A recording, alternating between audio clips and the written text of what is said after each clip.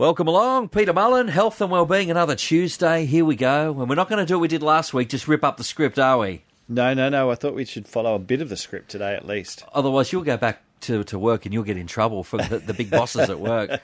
See, in your work, it's got your name on the front door, but you ain't in charge. No, I've got someone very special in charge.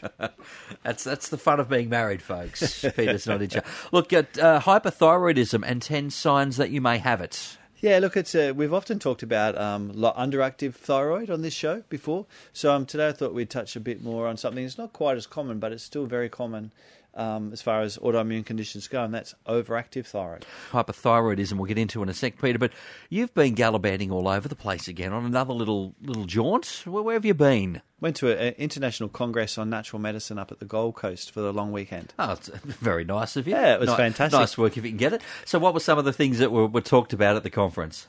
Well, look, it's a great weekend for us on a couple of reasons. Dana and I love catching up with other naturopaths that, we're all at the same level, and, we have so much to discuss about business and just natural health, etc. So it's a great social catch-up. But they bring together international speakers from all around the world, and there's two of my favourites were there. An Indian guy called Sachin Panda, and Sachin Panda's from San Diego, and he's a researcher that's done a lot of research about circadian rhythm and how we need to, and talking about the effects of, too much lighting in the house after dinner of a night time, blue light, even just lights turned on, that we need to turn those lights off if you want to have good sleep hygiene. And actually, we might do a whole show on sleep hygiene, because good quality sleep is coming up as one of the major risk factors for a whole host of health conditions. We'll look forward to that. Well, I think one of the pointers he made is that people don't respect how important sleep is. Oftentimes we leave sleep to the last possible minute, literally. We think it's something that just has to happen, but we don't really understand how critical it is for good health. So we'll do a whole show on that.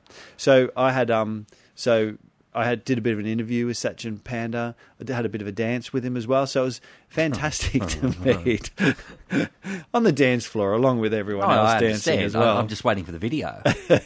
But and the other fellow that I love to see and hear, his name's Jeffrey Bland, and he's he's like the father of integrative medicine in the States and also in Australia as well. Like, he was at the forefront of bringing science and naturopathy together, and, bringing us really out of the dark ages a little bit into more of the research-based, like bringing more evidence to what we do. So he's incredible, his history over the time and his concepts, and they're always cutting-edge stuff. So fantastic weekend all around, and, always come back a bit more inspired and excited. And with a bit of a tan too. Now, just want to follow up on something that took place last week. We're talking about flu vaccinations quickly. Yeah. Like last week, we were talking about cold and flu prevention, and we had a caller ring up to ask my opinion about the flu vaccine.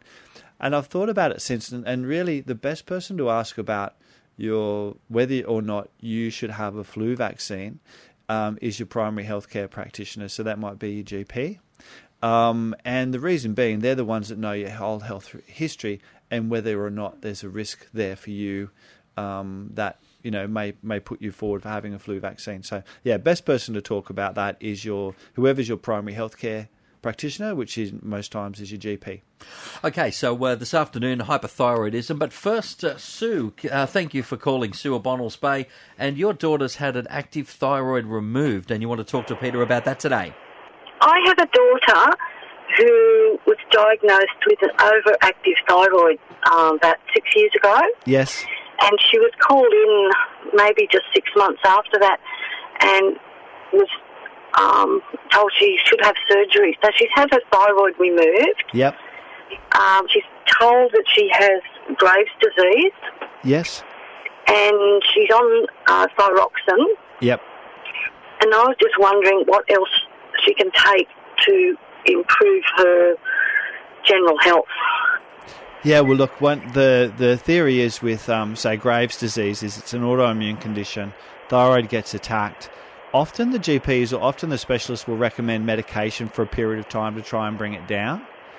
And then in severe cases now, they're often not operating. They're often using radioactive iodine to sort of knock the thyroid out of the picture. And the end result of either option is that then that person has to go on thyroid medication for the rest of their life. Yes. So what you want to make sure, so thyroid hormone is basically T4, and Yes. for T4 needs to get converted in the liver to T3. So she needs to make sure that she's taking, or she's got adequate levels of zinc, also a mineral called selenium. Mm. Absolutely critical that her vitamin D levels are good, and I like to see vitamin D above 100. Right. She needs to make sure that her iron status is also good. So these are all blood tests that she can get done with her GP or naturopath. Yep. And I would also recommend vitamin C and magnesium as well. Right. So all of those nutrients are really vital for the conversion of that synthetic thyroid hormone to the active form of thyroid hormone so that you get a good response. Health and Wellbeing continuing. Peter Mullen is here, as always, on a Tuesday afternoon. And Peter, in a general sense, what is hypothyroidism? Before we go there, Oh, of course you just to finish up with Sue from do. Bonnells Bay. You ruin all my intros. I know, but okay. I'm sorry about that. Sue from Bonnells Bay. So the nutrients I recommend, it's a really good point. For thyroid hormone, even people taking thyroid hormone, you need to be nutrient replete for those thyroid hormones to actually work properly. Okay. Because so many of my patients have had thyroid surgery or they're on thyroid medication, but unless all your nutrient levels are good, unless your D's good, your iron's adequate, your zinc levels are good, you're not going to get the conversion and you're not going to feel better for taking the thyroid hormone. So often that can be a missing link for people taking thyroid medication is there's no point just taking the medication if you don't have everything else balanced. So you've got to get the entire picture. Absolutely. It's a jigsaw puzzle. And from a dietary point of view for Sue's daughter, we'll talk a bit more in a moment about the diet for hypothyroidism, which again is, really root core to feeling better, sleep, exercise, stress, all those things that we always talk about. But we'll come back to that in a moment. So what actually is hypothyroidism? So hypothyroidism is basically an overactive thyroid, where the thyroid produces too much thyroid hormone, and it can really rev up for all sorts of reasons. But sometimes it can come on you bang. You can be feeling fine, and all of a sudden it just goes. Otherwise, it can build up over a period of time. So it can include symptoms like weight loss, even and often with an increased appetite. Often people with Graves' disease or heading down that road of hypothyroidism will have an enlarged thyroid. So you'll often pick people in the street, they'll have like a bit of a swelling at the base of their, just below their Adam's apple, but just above the collarbone in women. And it can be quite large as well. So it's called a goiter. Excessive sweating, or people that say, it's getting hotter and hotter all the time, or they're all of a sudden feeling heat where they never used to before. Increased in anxiety, muscle weakness, tremors and shaking. A really disturbing symptom can be increased heart rate or palpitations where you've never had them before. It can upset the whole cycle. And you often get so it's a funny symptom, but you often get the sense of bulging eyes, like particularly if it's been going on for a while or it's not being treated, your eyes will actually look like they're popping out of your head, which is probably not an over-attractive look, but it's a sign that, your thyroid may be under duress. So causes for hypothyroidism, the most common cause for hyperthyroidism is Graves' disease. And Graves' disease is an autoimmune condition. So for whatever reason, your immune system gets confused and starts to produce antibodies that are similar to TSH. So the antibodies cause the thyroid to produce more thyroid hormone and shuts down the whole feedback mechanism that should kick in. So other triggers can cause, and the other thing that can happen, a lot of women through when they're pregnant or just after pregnancy can go through what's called a bit of a thyroid storm, where their thyroid suddenly becomes overactive. Not always Graves or autoimmune. It can be triggered by things like viruses, but often after pregnancy, women can go into a bit of an autoimmune thing as well.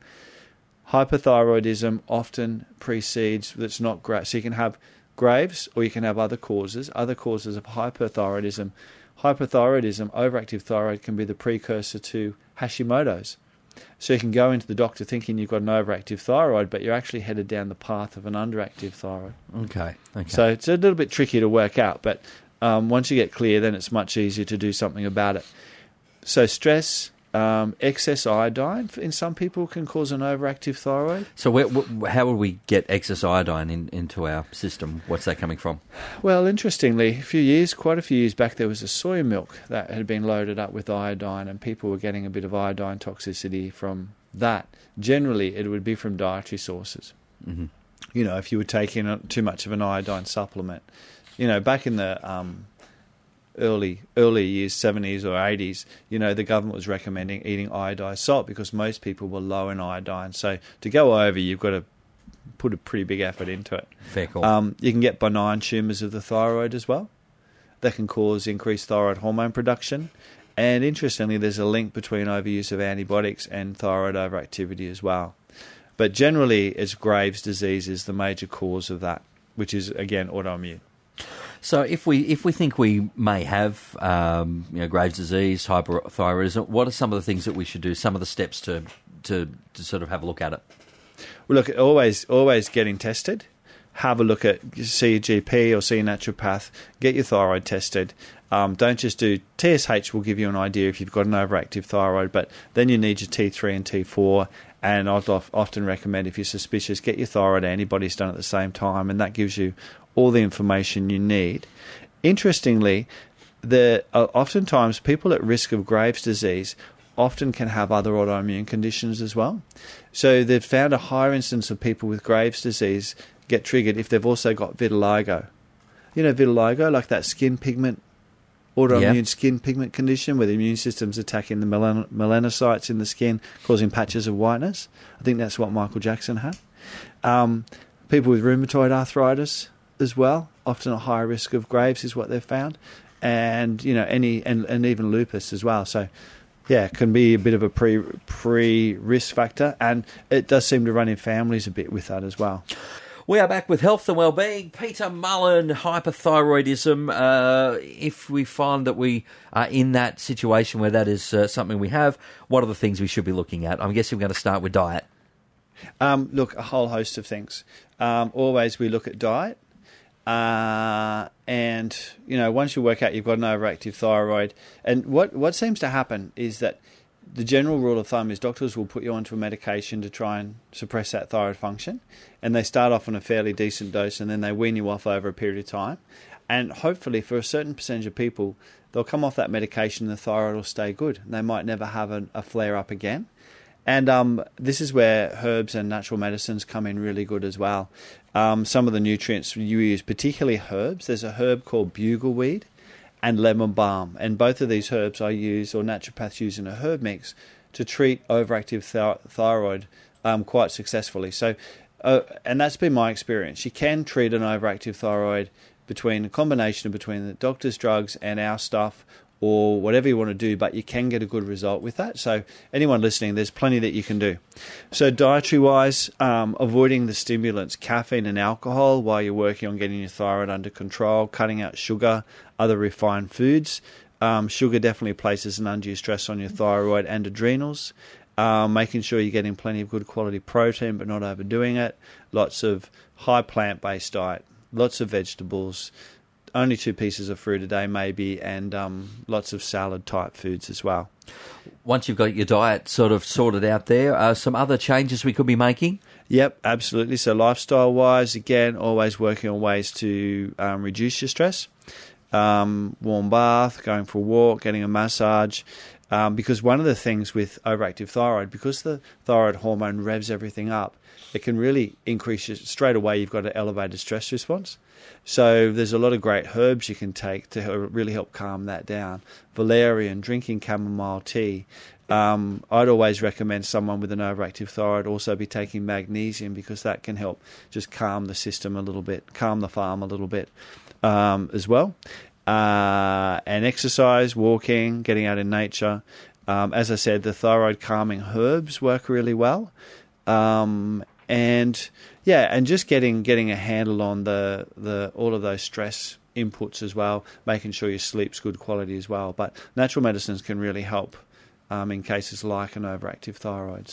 So lots of just good health things to do anyway, even beyond the thyroid. Yeah, herbs are kind of the secret recipe for us to really help with thyroid function, and that's with the underactive thyroid or an overactive thyroid as well. So herbs can be quite amazing. They're not so secret weapons. Not now. Not now. Shh, I've told people, Peter. Shh, they don't need you. Mate, as always, a great program. We've had a look at thyroid this week. Next week, according to the notes, PCOS. Is that what we're doing next week? Yeah, could be PCOS, could be fertility. Could be anything. Actually, PCOS is fascinating how much an increase we're seeing. And the other, just a quick thing, we had a call there, someone didn't come through, Sue from Nelson Bay, husband on antibiotics to treat a lung infection. And definitely I would recommend getting onto a really good quality probiotic. Always, whenever anyone takes antibiotics, always recommend a probiotic. And interestingly, one of the big things at the seminar this weekend always is around gut health and this whole new understanding of the microbiome. But what a really key point that came through for me is when we're eating healthy food, so this is for Sue as well, things like fermented food, your sauerkraut, your kimchi, kombucha, all of those things can help encourage a healthy gut microbiome, but always after antibiotics, I'd take a probiotic. But when we eat healthy food, particularly the fibre that feed those good bacteria, those bacteria then produce a heap of metabolites that actually then enter the bloodstream and exert anti-inflammatory effects, immune-enhancing effects. So the chemicals those bugs produce is totally dependent on the food we feed them, as to whether whether we've got less inflammation or more inflammation. So it's such an exciting area. We're back to your core thing all over again. It's all in the gut. All about the gut, Mark. Thank you very much, Peter. A great program next Tuesday. Thank you, Mark. For health and wellbeing, right here at 2NURFM. Thanks for listening to this podcast from 2NURFM at the University of Newcastle. Topics range from gardening to health, well-being, pet care, finance, business and travel. You'll find them all at 2NURFM.com.